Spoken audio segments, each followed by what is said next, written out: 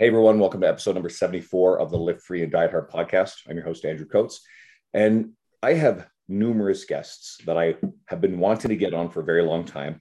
There are some that scheduling still has never worked.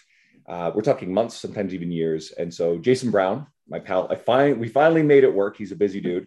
So we have got him on air today. So it's a real pleasure to have you. A little bit about Jason for those of you who may not be super familiar. He's kind of the same generation of T Nation writers that I am. Guys like you, me, Gareth Sapstead, and Matthew Ibrahim all kind of took over, I suppose, from the old school people that we had been following for years. You know, your Tony Gentilcore's and your that big long list of people like Ben Bruno. Sure. But a little more about you. You are an educator, public speaker. You mentor other fitness professionals. Not only have you written for T Nation, you've written for Elite FTS and more. You've authored a book now, Lower Body Training Through Human Kinetics, which is, I know, one of the things that was really keeping you busy. And you're a former CrossFit box gym owner, and you're a big devotee of the conjugate method, which is where I want to go first. But it's great to have you on. Thanks for having me, man. Yeah, like you said, it's always a challenge to make time for. I mean, we're all busy, right? Doesn't matter whether or not you've got kids or you've got one thing or another. We're all busy, so it's always tricky to make time. But I'm happy to connect with you. I know we've gone back and forth over the years. I always appreciate your voice notes you send me, and happy to be here, man.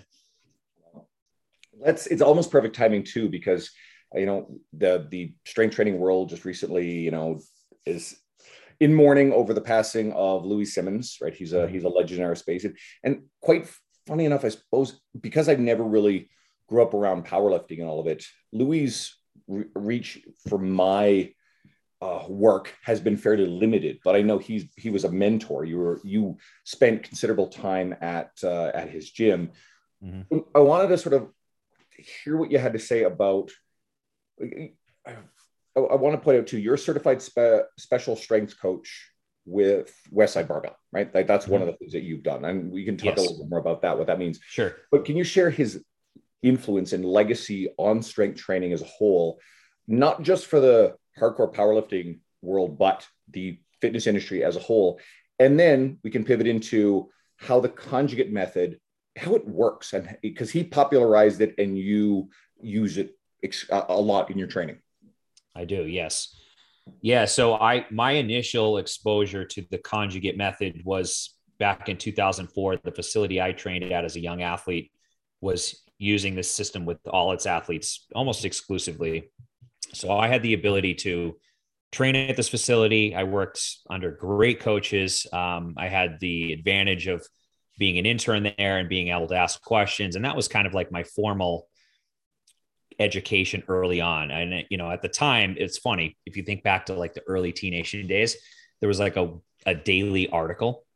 And some of the people you mentioned, like Chad Waterbury, Eric Cressy, Louie Simmons, Dave Tate, I would read the daily article. So that was like before I actually did any formal, like real formal, as far as like, in the university setting. I was getting a lot of my information from, and a lot of the practical stuff was coming just being in the trenches and doing it myself and seeing the changes in my own body. So that was my early exposure to Louie Simmons. And I remember seeing, like the VHS tapes my strength coach had of, all of, Louie put out this incredible VHS tape line, which is kind of funny. Now I don't even think I have a VHS player, but it was like Louie on the cover with like his pit bulls and a barbell. And that was like my first kind of glimpse at Louie Simmons. And, the system for me kind of just spoke, volumes. Everyone was getting insanely strong. We were seeing it carry over to, I played football in high school and in college, and we were just seeing kind of the fruits of our labor play out on the field. So to me, it was kind of a no-brainer. This stuff works. And, I, along the way, experimented with various types of training. I mean, when I was in college, we were doing, bigger, faster, stronger. And every time I went back, as the semester ended or, during summer break, I was back at the facility that I was an intern at, back doing the conjugate method. And I would always come back stronger and better. And a lot of people were like, well, what are you doing for training? And, why are you setting? I had in my position, I had all of my records on my team as a running back, for bench press, squat, power clean. And again, it was really a testament to the system itself. So that was like kind of my initial exposure to the conjugate way of training. And, for me, I'm very type A. So if I do something and I get a result, it starts kind of piquing my interest. But I really didn't go down the rabbit hole until later on, after I actually got out of college, went into the military, got exposed to CrossFit. That's how I got exposed to CrossFit, was through the military. And that kind of really kind of opened up the door for me as far as energy systems and understanding conditioning, because we didn't really get a whole lot into conditioning. It was more or less specificity to the sport we were playing.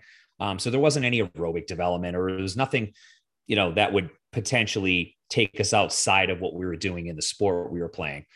So there was definitely an area of low-hanging fruit for me. I didn't know it at the time, but I would later realize that just kind of a big area of weakness for me as both an athlete as well as a coach was just my knowledge of the aerobic system. So needless to say, the two worlds of like CrossFit and conjugate kind of came together. And when we opened our gym, myself and my wife at the time, she was not my wife, but we opened our gym, and I was like, let's open a CrossFit gym. It's a good name. People know what CrossFit is and people are interested in it, but let's do it different. Let's have a set schedule. Let's apply a lot of what I know from the strength and conditioning side of things, and let's get people really, really fit, but let's not burn them out, and let's not, put them into doing workouts that they really shouldn't be doing. So that was kind of what our facility was. And that really kind of piqued the interest of a lot of other gym owners wanting to know what we were doing. So that combination was just a great combination of both strength development, building GPP, but also building work capacity and building recovery through the aerobic measures. So I don't want to get too far ahead of myself. I'm not sure how far you want me to go down this journey, but that's really kind of like the early, how things transitioned for me, going from conjugate, CrossFit, getting out of the military, realizing that there were benefits to having a good aerobic system, but also being strong is really kind of the base of our pyramid, what we build all of our fitness qualities upon. And then that kind of opened up the doors for a lot of other things for me. And I neglected to mention within there as well, you have a master's of, I think, exercise science, right? So I do, yes. Studied it just that much further to complement all this stuff. So let's actually, like, for me, like when I hear the conjugate method for a really long time, I'm like, all right, I don't know what intuitively that means, because I had not studied it. And I share this because there are going to be a lot of people listening who, you sometimes hear these words or ideas or philosophies in our industry, and we can't possibly know it all. We certainly can't possibly know it all in grand depth. And if anyone is like me, you sometimes hear something and you're like, you feel kind of silly. You're like, I should know this. So you stay quiet. Mm-hmm. And I'm comfortable. Like I was at a seminar recently with the muscle doc, Jordan Shallow. And I remember he had said something fairly basic that he didn't really intuitively grasp, but he was very comfortable saying, listen, like, I don't fucking know what this means. And it just put me at ease. I'm like, because I feel pressure. Like, at this stage of my career, I should know all this stuff. I should know in and out a lot of the depths of strength and conditioning. And ultimately I didn't. So I actually did a refresher on conjugate method, just so I was really like up on top of it before you and I sat down here. But could you explain to everybody, first of all, how the conjugate method works and its practical applications for any coach who is working with maybe even general population clients? Yeah, that's a good question. So I mean, at its base level, most people that think of the conjugate method think of 2 max effort days, 2 dynamic effort days. So one day focusing on maximal loading, one day focusing on more bar velocity. But I think that's like probably the most remedial definition of it. There's so much more to it. And this is where I think people associate conjugate with just power lifters, about building the big 3, building their squat, bench, and deadlift. But there's so much more to the system that's applicable to general fitness, to people that just want to look good and feel good. And that's where I've seen the biggest carryover. So if I was to break it down, the conjugate method is a mixed modality system of training that focuses on building strength through small exercises, your single joint exercise, your isolation work. And really kind of the crux of the system is work capacity. Well, how do you build work capacity?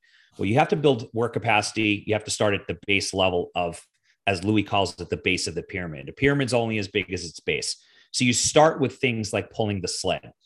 So obviously anyone that knows Westside knows they pull a sled, but do they know why they pull a sled? The sled affords you the ability to build work capacity through building the aerobic system. If you build your aerobic system, you improve your ability to recover between sets. You improve your ability to recover between sessions. You improve how long you live. Okay. It's well established that aerobic fitness is correlated with how long someone lives. You improve your ability to do anaerobic work and restore ATP between sessions. So like an American football player is a good example. We know that most plays are 4 to 7 seconds in length, which is very anaerobic. It's very ATP PC system. However, there's only about 45 seconds of rest between plays. So how does someone recover if they only are anaerobically inclined? They don't recover well. And this is something I suffered from because my aerobic system was shit. So if you build your aerobic system, it has connections with anaerobic. It has connections with recovery. It has connections with how long you live. It can go down the list. I mean, it's really the only form of training that someone can say you'll live longer if you prioritize it and there not be blown smoke. It's well established that there is a big connection there. So that I think is one of the things that a lot of people don't associate. You know, they look at powerlifters and they're probably like, well, these guys aren't super healthy, but there's a lot of validity to building work capacity with like pulling a sled, doing high volume band work, doing loaded carries, and all the things that you and I associate. You know, we have our clients do that stuff, but we probably don't think like, well, are they really doing a lot of that at Conjugate? And I will tell, or at Westside, and I'll tell you that they're doing, 10 to 12 sessions a week. Now, they're not all big sessions. They're not all max effort or dynamic effort. There's only actually 4 main sessions, but there are all these small sessions that are not very intensive on the nervous system either, so you can recover fast from them. So that is really kind of one of the main benefits of that system is structuring the training in a way that there's recovery between the most demanding sessions on the central nervous system, having smaller sessions or smaller modalities that allow you to build work capacity, and then building dysfunction. So you do that through smaller exercises that build smaller muscle groups that assist the bigger lifts. So if you want to build your back squat, people think, well, I'll just back squat more, but they usually don't look at more of a granular level at like, where is the weakness? Is it because I can't stabilize my core? Is it because I have weak hamstrings and glutes? Where is the limiting factor? And one of the things that, Louis has done is looked at, well, where is someone most limited in that lift? And that's what we need to build upon. And when you build these weaknesses, you build the lift, but you also build resiliency and your ability to stay healthy and not get injured. So that's kind of more of like an overarching view of it. But if someone just said, well, what is it? It's a system, a mixed modality system that prioritizes working both ends of the force velocity curve. So we work the velocity component with dynamic effort training. We work the force component with maximal effort training. And then all the really key pieces are the assistance and accessory exercises, and then the sled work. And I prescribe it in a variety of ways. It's not just sled work. We do a lot of different types of aerobic style work. But that's kind of like if I had to summarize it to someone and put it into a definition that's kind of more relatable, that's how I would put it. So let's actually reframe it a little bit. So this will probably sound familiar to people. A couple other hallmarks of conjugate method are variation within the way that subtle variation changes to the big lifts. So that way it's not always the same.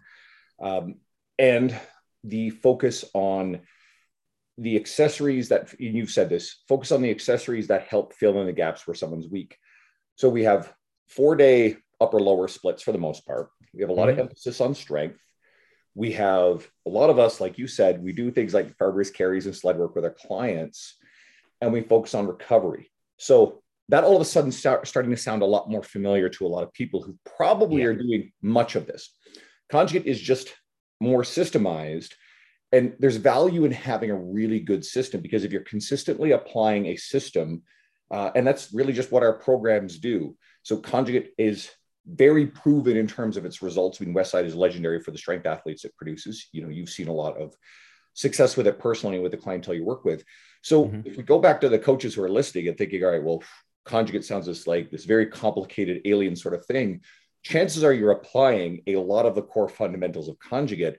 It's just that conjugate itself has, it's not even like it's a rigid system, but it does have a system and a philosophy under which we operate. So right. Now that we've bridged that gap a little bit, is there any advice that you would give coaches to take more of the value out of conjugate? Even if someone doesn't say, okay, I'm all of a sudden now a conjugate method coach, what else can we bring to our training with our clients that conjugate philosophy that will make us better coaches? Well, I think that one of the big pieces of that puzzle is understanding how the body responds to stress. And when Louis decided where he was going to put these sessions within a given week of training, that was a major consideration. And he always talks about, having enough time between your higher threshold sessions.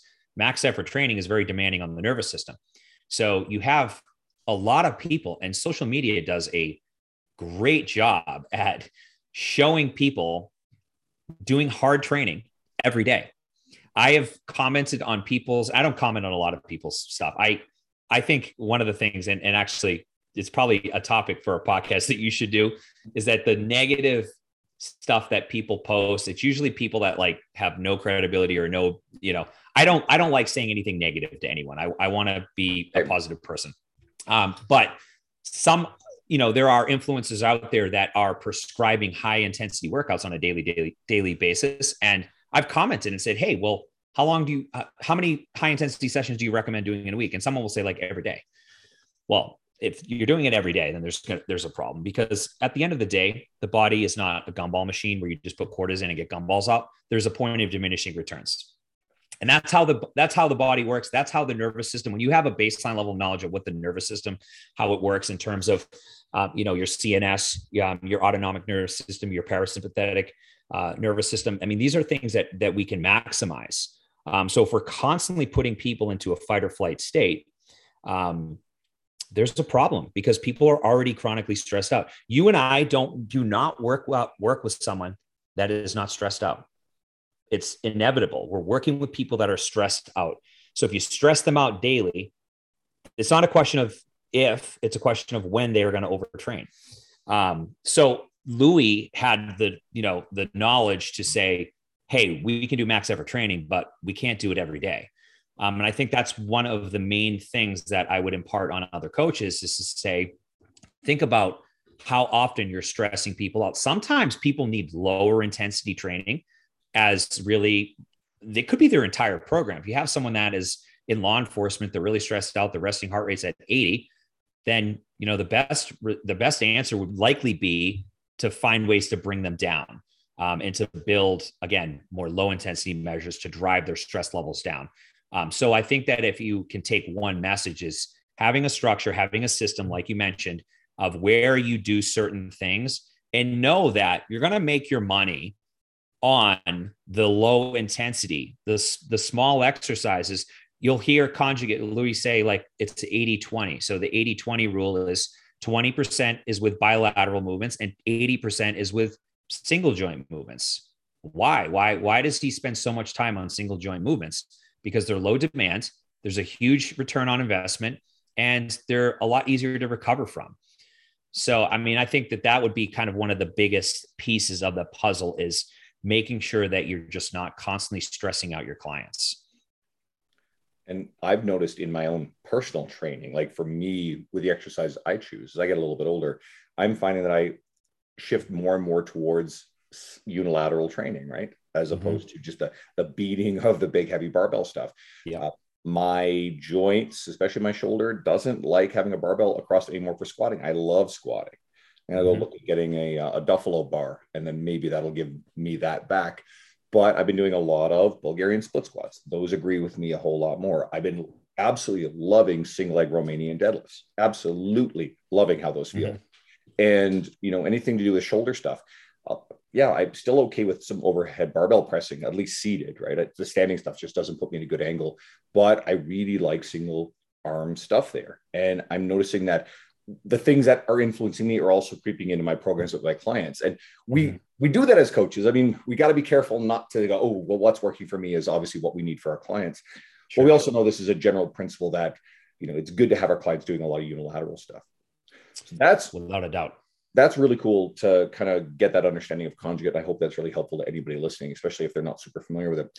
So let's extend this a little bit more into general strength and conditioning, because when I think of people in our industry who really are the go-to people on strength and conditioning, it's you, it's Joel Jamieson, a very, very small cluster of other people. You guys really have your media and your products, your courses, your mentorships or whatever are built around this stuff. It often feels like hardcore training stuff for the powerlifting side, for the competitive athletes. Can you give some fundamentals of strength and conditioning, just further than what you've already done, that again would benefit every trainer, what every trainer should know, maybe resources they should be diving into? And let's talk about the stuff that you have, your coursework that trainers can benefit from. Well, thanks, man. I appreciate you saying that. It's definitely a process. I think that at the end of the day, all of the formal education I've done, if I had to put a percentage on it, it would be very low as far as what it gave me, what it provided me with in terms of overall knowledge. Most of my learning came by way of my own trial and error, practical, being in the trenches. I mean, again, at the end of the day, I can open a textbook right now and say, look at a session that they have in Essentials of Strength Training and Conditioning, and a lot of them aren't practical. Okay. Textbook stuff, usually, generally speaking, not every textbook, but a lot of texts, it's not really practical to the real world. Doing 10 exercises for 5 sets of 10 is not practical.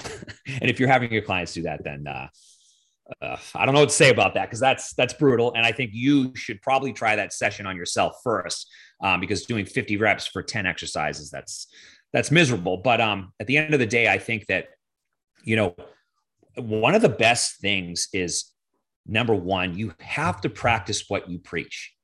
And like you just said, you're having all of these kind of aha moments with your own training.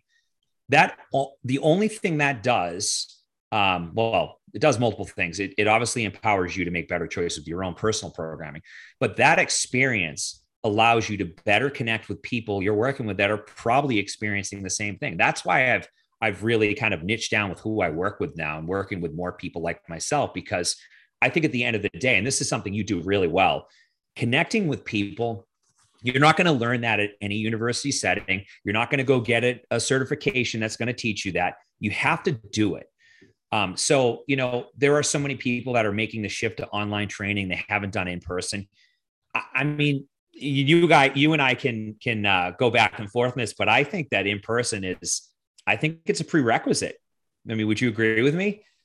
I'm a big believer in that. And here's how you've been did this 17 years. And this is actually where we're going to go next. The balance between being savvy in the way that social media is today, without catching ourselves subscribing to gatekeeper philosophy.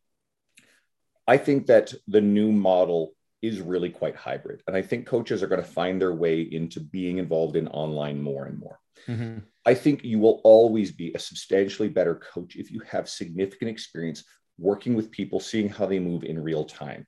It will allow you to then translate that into online, watching video, give people coaching cues, the experience of actually interacting with those people. I think they're essential for a great career. But the reality is we know that coaches are going to be getting into the industry and stepping into online sooner. So we have two choices. One, can we make those people better at all of it? Or can we turn around and say, from the loudest thing we have on our media, say, no, you need 5 years of in-person training before you've earned the right. Those people are going to tune that out. You all of a sudden now have lost the opportunity to be an educational influence to help them do it really well. So it's that balance of, and we'll come back to the whole gatekeeper idea, but I mean, fundamentally, I agree with you. It's like, you will be a much, much better coach if you have substantial in-person time. We actually have to face a reality now that coaches are finding their way online quicker. Right. Yeah, no, I agree wholeheartedly. I think that, it was definitely a tremendous benefit for me to have, I would say probably close to a decade.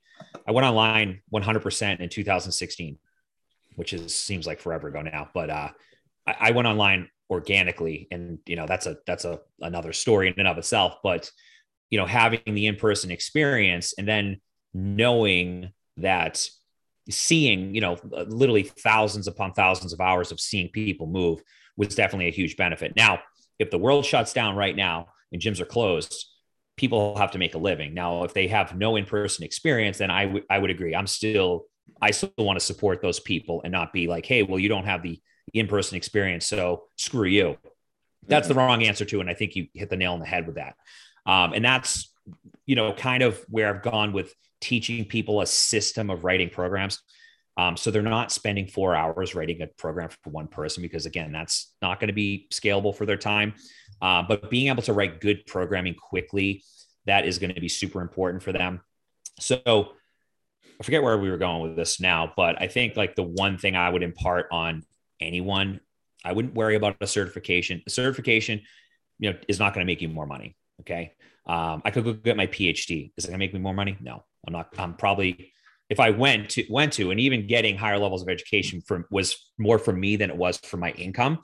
The biggest piece of the puzzle is just doing it and taking inventory on what works and what doesn't, and using yourself as a human guinea pig, which kind of sucks because I want to, like anyone, like any of my clients, I want to just follow a program too and not have to think. But, I've gotten to a point where I can do that now, but it's taken a long time. And I still find myself, putting myself in the trenches and testing some, split or different take on using the conjugate system. So I think that if you can just practice what you preach, be a human guinea pig, and just educate yourself, there's so many good resources out there. I mean, I even find myself sometimes I go through old T Nation articles, like Mike Robertson, he's got a bunch of great articles on T Nation on programming. And sometimes I find myself just like going through old stuff like Charles Poliquin or Mike Robertson or whoever, and reading some of that stuff and like gleaning new information from it, because my outlook now is different than it was 10 years ago. I actually got to hang out with Mike again in Florida at Raise the Bar. So talking about like T Nation alumni shit, Dan John was there, Lee Boyce was there, Tony Gentilcore was there. I brought Luca into T Nation, so he was there. Mike Robertson was there, and I'm probably missing at least a few more because that was quite the. John Berardi was there. There you go, yeah. Right?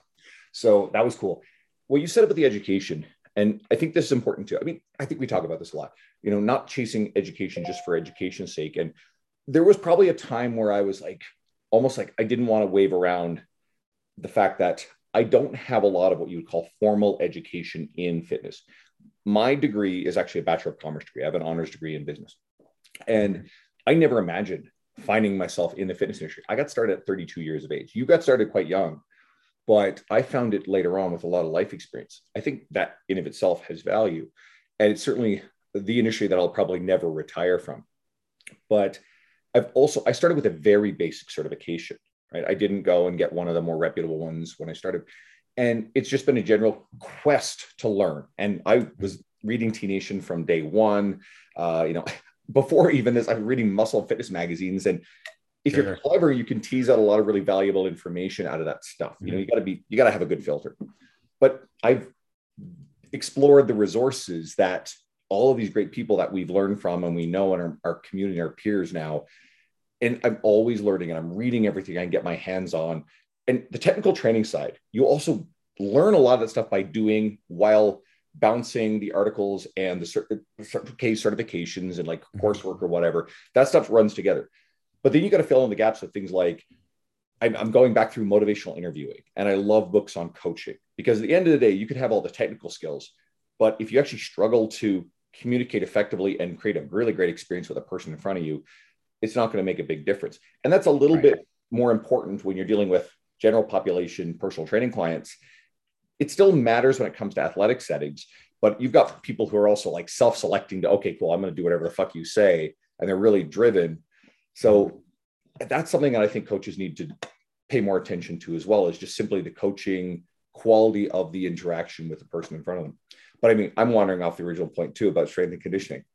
So let's just see if we can fill in any of the gaps. Is there anything that you feel like is deficient with trainers coming up through now in terms of their knowledge base of general strength and conditioning fundamentals, do they tend to think of that as, oh, that's strength coach territory for, athletic populations, and they don't even kind of penetrate that? Is there a barrier for them? I think probably one of the limiting factors for a lot of coaches is that they consider themselves to be like on one side of the spectrum. So I will say that Conjugate gave me one thing, and for any of the guys that are just strength conditioning purists, they hate CrossFit. CrossFit gave me another thing. Then it again put me down the rabbit hole of learning more about energy systems. And again, I was like, oh, I'm a strength coach. Well, you need to be a conditioning coach too. The two need to coexist. If you don't know how the two coexist, then you need to start learning how they coexist. Because again, 9 out of 10 people that you're going to work with, they need some form of conditioning.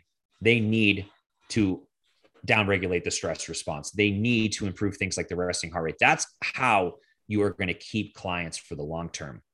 It's not going to be through the strength work. It's going to be through bringing down stress levels, and so they can get more from the main sessions that you program for them. So don't consider yourself on one side.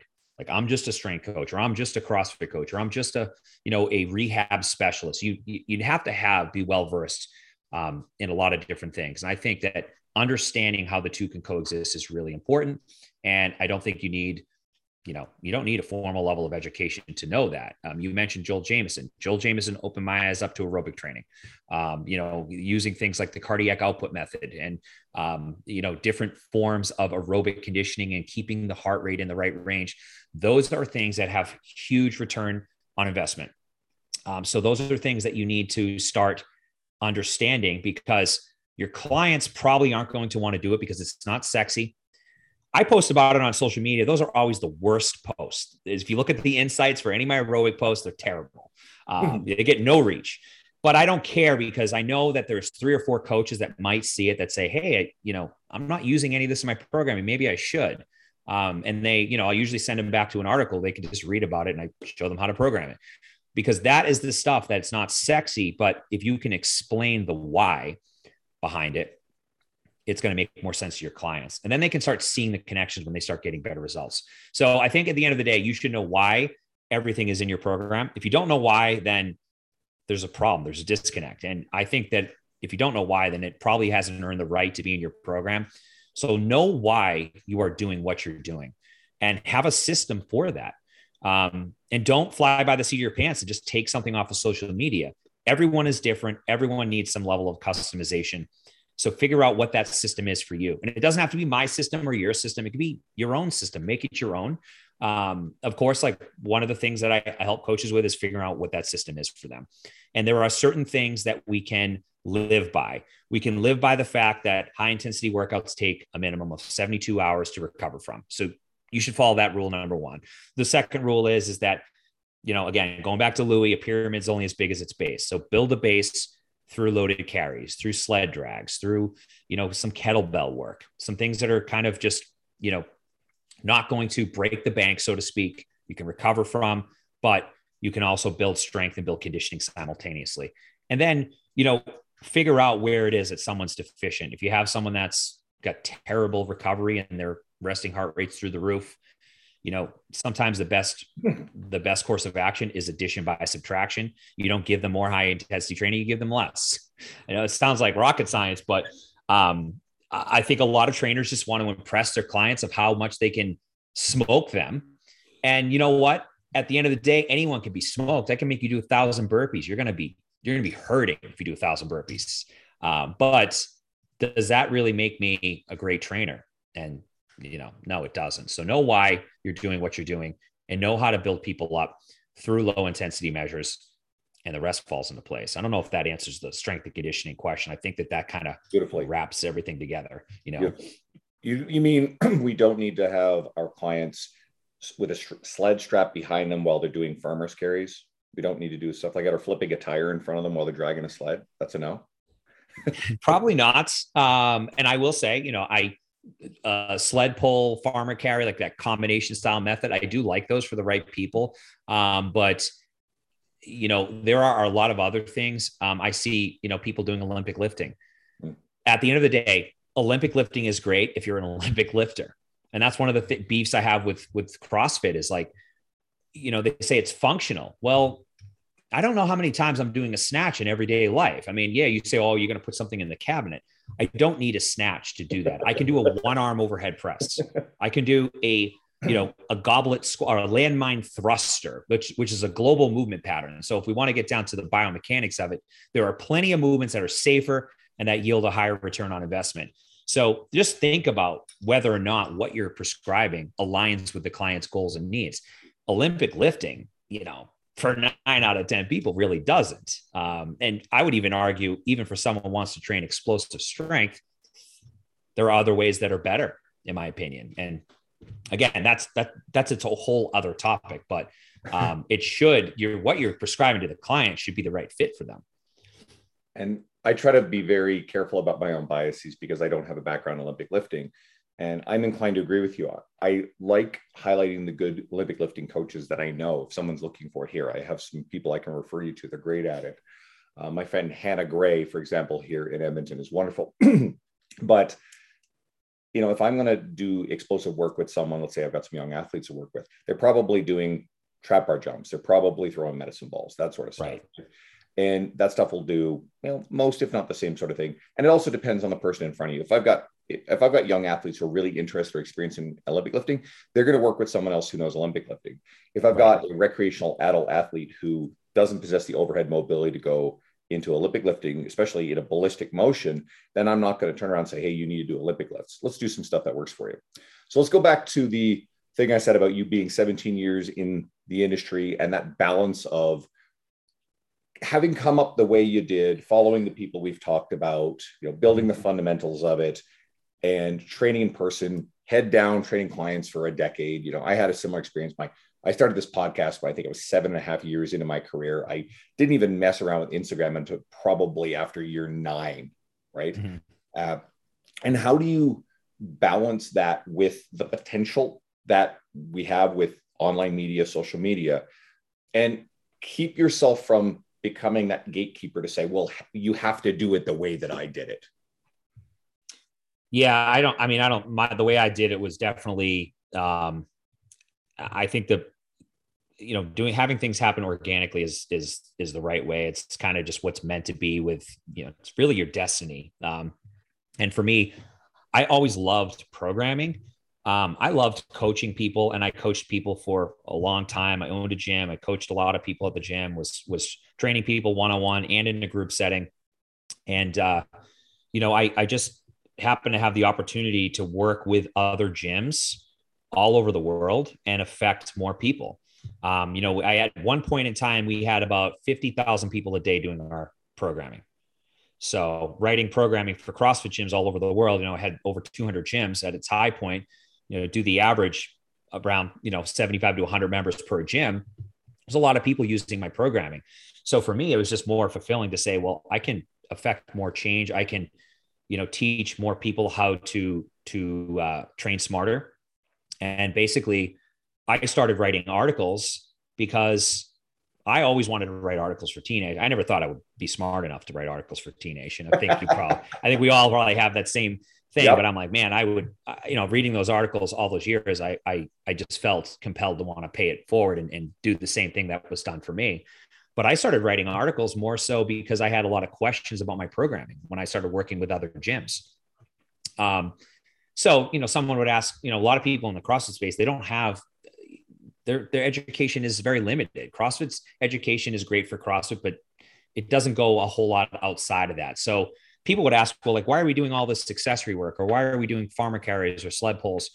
So naturally, I just wrote instead of just answering that question multiple times over, I would just write an article. And anytime someone asked that question, I just refer the article to them. Go ahead. I was going to say, everybody grab onto that. And this is what I tell people all the time. If you are getting these kinds of questions from your clientele and you have a website, get a website done seriously. If you're interested in getting into article writing, it seems very daunting, right? And you and I both are like, can't even believe that we're ready for teenage. That's crazy to imagine. I never thought I could be that person. But you can start by taking the questions that people are asking you. You write an article or a blog or a very elaborate FAQ for your website. All of a sudden, you have an article. There it is. Boom. Don't worry about it being polished and perfect and edited. If you want to learn the skill of writing, I've got some great books for you. Message me. I'll tell you what books to read, but it gets you started. And then that's a resource that you can now turn around and send to clients or people on your social media and go, hey, I have an article on that. There's a really cool feeling when someone asks me something like, hey, I wrote an article for T Nation on that. Here you go, right in the DMs. And people love it. So anyway, go back to what you were saying. I think that's a fantastic point. And again, that's kind of like what happened as far as like building my online business. And at the time I was only working with CrossFit gyms, but I was also working with their coaches too. So there was a lot of people I was trying to like sell on my style of training, because my style of training was very different than the CrossFit style. We didn't do any random workouts. We did a lot of landmine. We did a lot of sled, loaded carries. It was very structured. We didn't do high intensity workouts every day.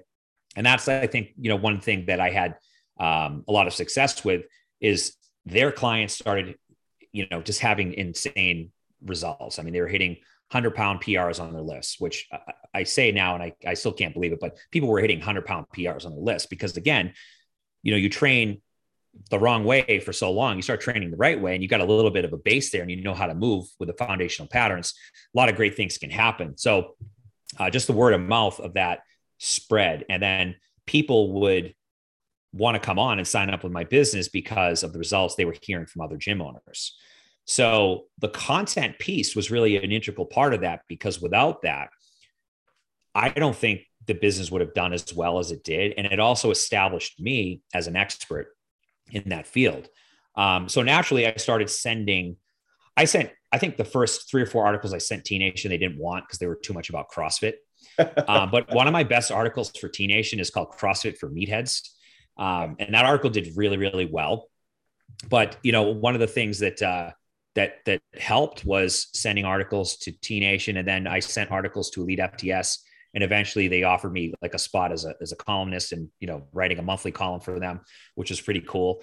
And, I wrote articles for John Russon's website, and all that stuff helped. So I think that, you guys that are out there listening, we're in a very saturated space. And if you've seen any of the statistics, online training is going to grow exponentially in the next 5 years. It's predicted to go, I think, from 5 billion to 65 billion. It's at 5 billion currently. Just wrap that on for size, to $65 billion in 5 years' time. That's what it's projected at. So if you want to establish yourself, writing content is huge. And it doesn't need to be a 4,500 word article. Write a 500 word article about why you would program farmer carries, or why your clients should be doing recovery work or going for a walk, whatever the case may be. Write a 500 word article about it. Doesn't have to be complex. I'm actually finding, I think you might agree with me, that now it's changed so much. Like back in the day, I used to write 3,000-4,000 word articles and they would do really well. Now the short and sweet stuff, even like the podcast I do now, we do 20-minute or less episodes. So it's very short. And even the stuff that does well on social media now is like very, very short clips. So keep it short, keep it simple. And it's an easy way to build your credibility. If you have someone that's thinking of working with you, why should they work with you? So that person can work with anyone. Why should they work with you? Show them that you're credible, that you know your stuff, and that you don't have to plaster before and afters on your social media. That's one thing I just can't stand. Give people free value. Free value. Give them something that they can take action on, and you will gain clients. It might not happen right away. It might take some time, but just provide value in your post. The before and afters once in a while are okay, but don't do that daily. Just post value, post something that they can take action on, and you will see that that's going to help build your business. Ooh, you're speaking my language with this stuff. And you hit on a lot of the stuff that I've done a few presentations on. I've got a few more this year in brand building. And as you mentioned, the industry can really feel saturated. If you accumulate things that give you credibility, when I read through what you've done in your career, writing for websites like T Nation and Elite FTS, that gives you great authority and credibility in our space. People pay attention to it. The fact that you have a master's in exercise science is a piece of authority. It's not that, like we talk about, not everybody has to go and chase that, but if it fits your ultimate goals and the education you need, then sure. The fact that you were a successful gym owner, the fact that you run a successful mentorship, these things are, and having a book, like that's huge. That's big, big, big. And I just did something for my friend Dean Guido, who's my former podcast co-host, and Jeb Johnston. They're part of Compound Performance's mentorship now.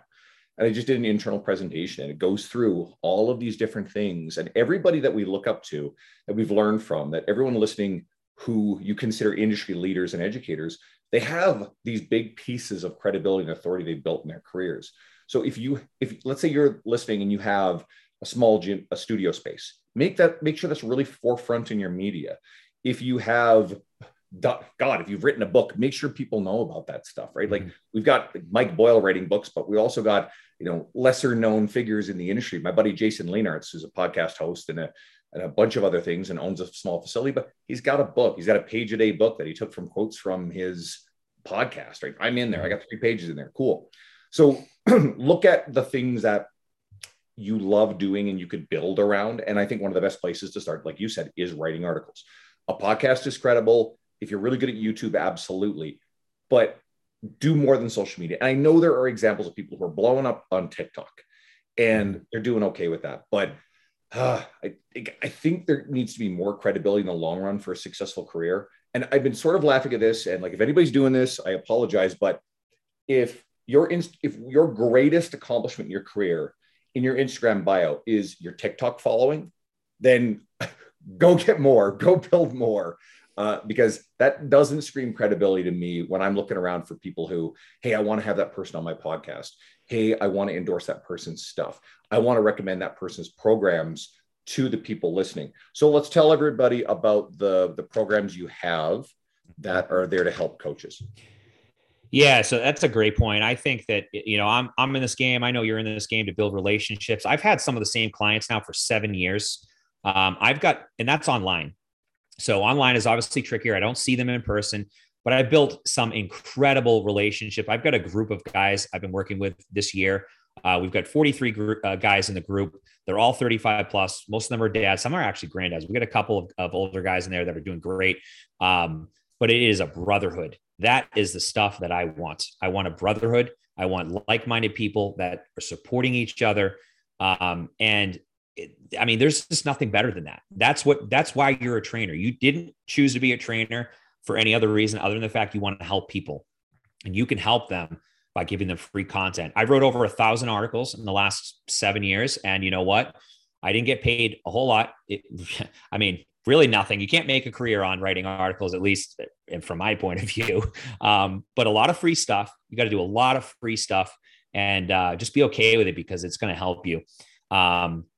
Since doing gym programming, I shifted, and this is one of the things that, and I'm sure you're probably better off because you have your business background, but I didn't have a business background. So I think one of the other things you can do is diversify your knowledge. I learned everything there was to know about strength and conditioning, but I can tell you what, I bet you know a fuck of a lot more about business than I do, because that was always the thing for me that was a limiting factor, understanding, just how to institute SOPs and how to manage employees. So diversify your knowledge, because this game is going online. Now you can have a hybrid and do both maybe, but you're going to have to learn how to run a business at some point or another. And if you're just a strength and conditioning guru like me, you're going to be, luckily I've got my wife who helps me, because if she didn't, then I don't even know. It would be tough because there's just so many things behind the scenes, as you know. So needless to say, as far as writing programs go, the main mission for myself is helping people through training. So I write training programs for individuals. We use the Conjugate system. I teach people how to write programs through my programming playbook, which is basically the holy grail of everything I've learned in my life about how to take action. Literally, and I hate to sound like a sales pitch, but you can open that thing up and take action in 20 minutes and write better programs. There's no going through a million different modules. There's a lot of modules, but they're, quick, digestible. You're not going to have to read a textbook. You can see what's in there, use the templates, use the sample programming, see how it's done, and start taking action literally tonight. So that's what I want, because I think at the end of the day, there's a lot of confusion. If you read a textbook and you get stuck in like muscle physiology, you're going to learn a lot of good stuff, but you're not going to know how to apply it in an actual practical setting. So being able to take action, to write great training programs so you can have clients for the next 7 years. You're not constantly chasing new clients and, trying to the DM game, like DM me if you want to work with me. It's a tough one, you know. You're in a pool of a lot of people that are doing the same thing, and you know, it's a numbers game. If you got 500,000 followers and you do the DM thing, you're probably going to get a lot of people DM you. But I think a better, you know, a more practical solution for most people that don't have a huge following is just to say, provide value, stick to the people that know you and trust you, and continue to improve your craft. Because if you're working with someone and they're getting great results, they're looking the best, they're feeling the best, why would they go elsewhere? They wouldn't. So I think at the end of the day, it's about building your business by being just an absolute master of writing great programs. And then, you know, the interpersonal stuff, I can't teach you that, but you've got to get good at it. You got to be able to communicate with people. You've got to learn to connect with the people. You could probably recommend a lot of resources on that. The thing that I'm getting at here is like, don't be, what do they call it? A one-trick pony. Don't be a one-trick pony. Learn business, learn how to write programs. If you feel weak in one area, go down the rabbit hole a little bit and improve that area. For me, it was conditioning back in the day. And guess what? Conditioning now is one of my strongest areas. So make that area of weakness a strength, and the rest will fall into place. And just, you know, be a good person at the end of the day, because no one wants to work with a dick. Well, you just described applying the conjugate method to your career as a fitness professional, which I might turn into the title. I like that. There's a couple of things that I'll sort of add to that discussion I think is valuable to look at. I like reading books, and I binge books, but I like reading books on almost like mental models about decision-making and philosophy, your attitude about how you're going to approach a lot of different things, as opposed to reading. And you get people who are like, oh, you should only read a few books and you need to absorb and learn everything in them and blah, blah. It's like, I don't really subscribe to that, because I think the more ideas you expose yourself to, first of all, you can go back and really do deep dives into stuff. You're like, okay, this is fucking great. But I like things like Ryan Holiday's books on philosophy and the Daily Stoic. I mean, that's a staple. That's a great book. Stuff. Yeah. Great stuff. And it's like daily reminders, literally. And I like the idea of having something kind of in your brain at all times, as opposed to just like, okay, I read this one book and then I don't go back to it for 4 years. And then the Almanac of Naval Ravikant, really good book, because it's a lot of the business and the life philosophies of a really successful venture capitalist turned philosopher. This sort of stuff is going to help you with how you approach different aspects of your career. And then on top of the philosophy and mental model side of stuff, it's going to still be behavioral change, because that stuff's at the root of success with the client in front of you and communication. So I like books like Motivational Interviewing in Fitness and Nutrition, a book like The Coaching Habit, Michael Bungay Stainer. That stuff's going to be really valuable.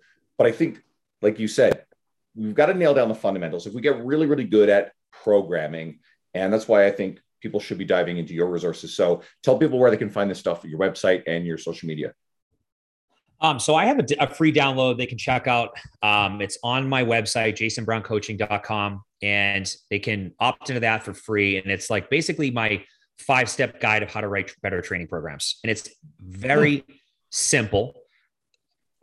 Being in this for a long time, the longer and longer I do this, the thing I find that is the most, I would say, attractive to me is simplicity with both programming and teaching other coaches. And there are just so many things that are overcomplicated right now. And I think that programming is one of those things that we can keep very simple. And if you have a system, it's going to be a lot easier to not only write better programs, but to make sure that you're putting your clients in the best possible position.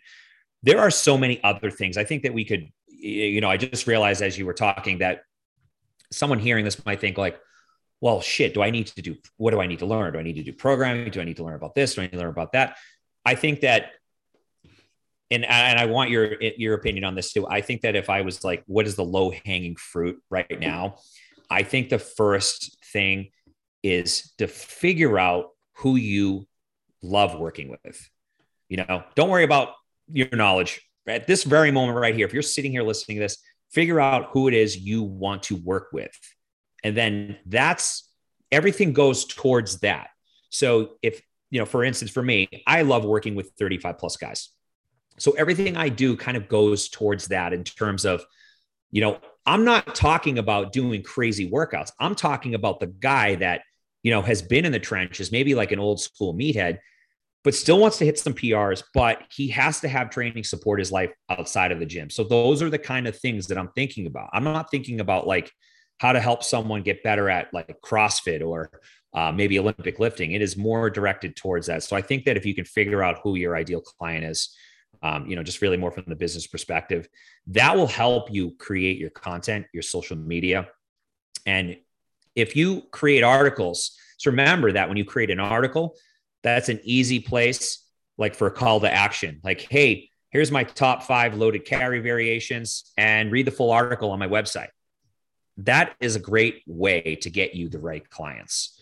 And of course, I think that you should be understanding how to write a great program.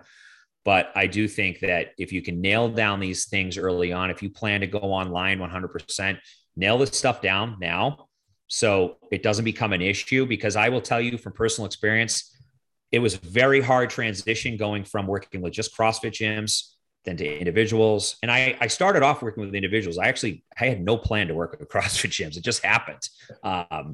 But needless to say, like, I've changed my name of my business. I mean, you probably know I was Box Programming. I was BP Training System. I'm Jason Brown Coaching. It's really tricky. And I hate to see other people make those same mistakes that I made, where essentially you're trying to figure out who you are, and then reverse engineer. We'll leave out this one point, and I like where you ended up with Jason Brown Coaching. We have all these people out there with relatively generic names, and some of you listening are probably going to go, "Oh yeah, my Instagram handle, my business is a fairly generic name," and I think that's okay if you're Precision Nutrition. Renaissance Periodization is my other example. Mm-hmm. Think about it this. Do we know who Renaissance Periodization and Precision Nutrition are, Juggernaut Training Systems, because they have got great names?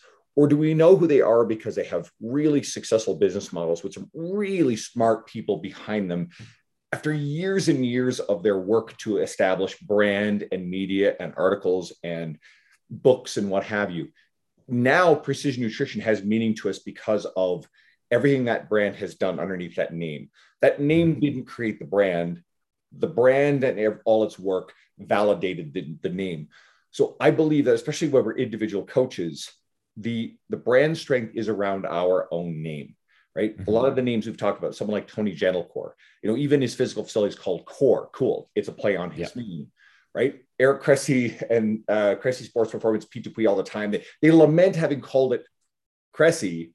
But in a lot of ways, we also know that the strength of it is branded around Eric Cressy's name, because he was writing a lot of big articles for T-Nation in the early days, and he'd grown a big brand. So I really think that the individual coach, skip the generic name. Your media really should. It's like if I have someone on Instagram and they don't have their name in their handle or their bio, it's like, fuck, I can't remember this person's name. Whereas like the name stands out to me. So there's a lot of value in that. So we'll leave everybody with that one. Your Instagram, it's just Jason Brown Coaching. Yeah. So easy to find. There's tons of resources on my site. I mean, you've got an article. I mean, everything I've talked about, aerobic training, Conjugate. I've got multiple articles about Conjugate. I've got a ton of articles on T-Nation, tons of articles on Elite FTS. There's just a lot of free stuff that you can potentially educate yourself on. Everything I've talked about, there's everything you could want for free there for you. So you don't have to spend $1 with me. I'm not on this podcast to sell anything. If you get in, a lot of times people get into, using, one of my training programs, which are, all under $100. Use a training program, you get the best results you like. That's why I usually have coaches come to me. They use a training program, they get the better results than they've ever gotten. They want to know why they did. So that kind of, leads them down that path. And again, that's how it worked for me too, which is kind of ironic that Conjugate led me down this path and to look into these various areas. So there's plenty of stuff there for free. I have got free programs all over the internet, all on my site. So check that stuff out, absorb it, and take it for what it is. There's a lot of resources and information that you've put out over the years. So the reason why I bring people on here, and the reason why I wanted to have you on for a long time, is because you've been doing a really great job with this stuff. So for everybody listening, for those of you who already know Jason, amazing. Those of you who haven't done too much of a dive, start with the social media, dig around the website, look for some stuff that interests you, see where the rabbit hole takes you, but go follow Jason. I really appreciate having you on. For everybody listening, thank you again. Appreciate your patronage and the fact that you're here with me. So I just had Brett Bartholomew on last week. Chris Duffin was recent. These are some really smart people. Tom Morrison, go check out their stuff. I got Natalia Mello Wilson next. She's a former Miss Olympia bikini winner who's a really cool coach in our space. So I'm looking forward to chatting with her. And I'm going to pull her into T Nation. We're going to do an article together, and hopefully it works out the way I've got it planned. It'll be really cool, actually. People will like this thing. And if anybody's finding me through Jason's media, hey, just check out some of the other guests that we've had on recently. If you're really into the strength and conditioning stuff, scroll back a little bit. Joel Jameson's been on, and Martin Rooney, Luca Hocevar, you name it. A lot of good people. So thanks for tuning in. I appreciate everybody. Jason, thanks for taking the time to talk today. Awesome, brother. Appreciate you having me.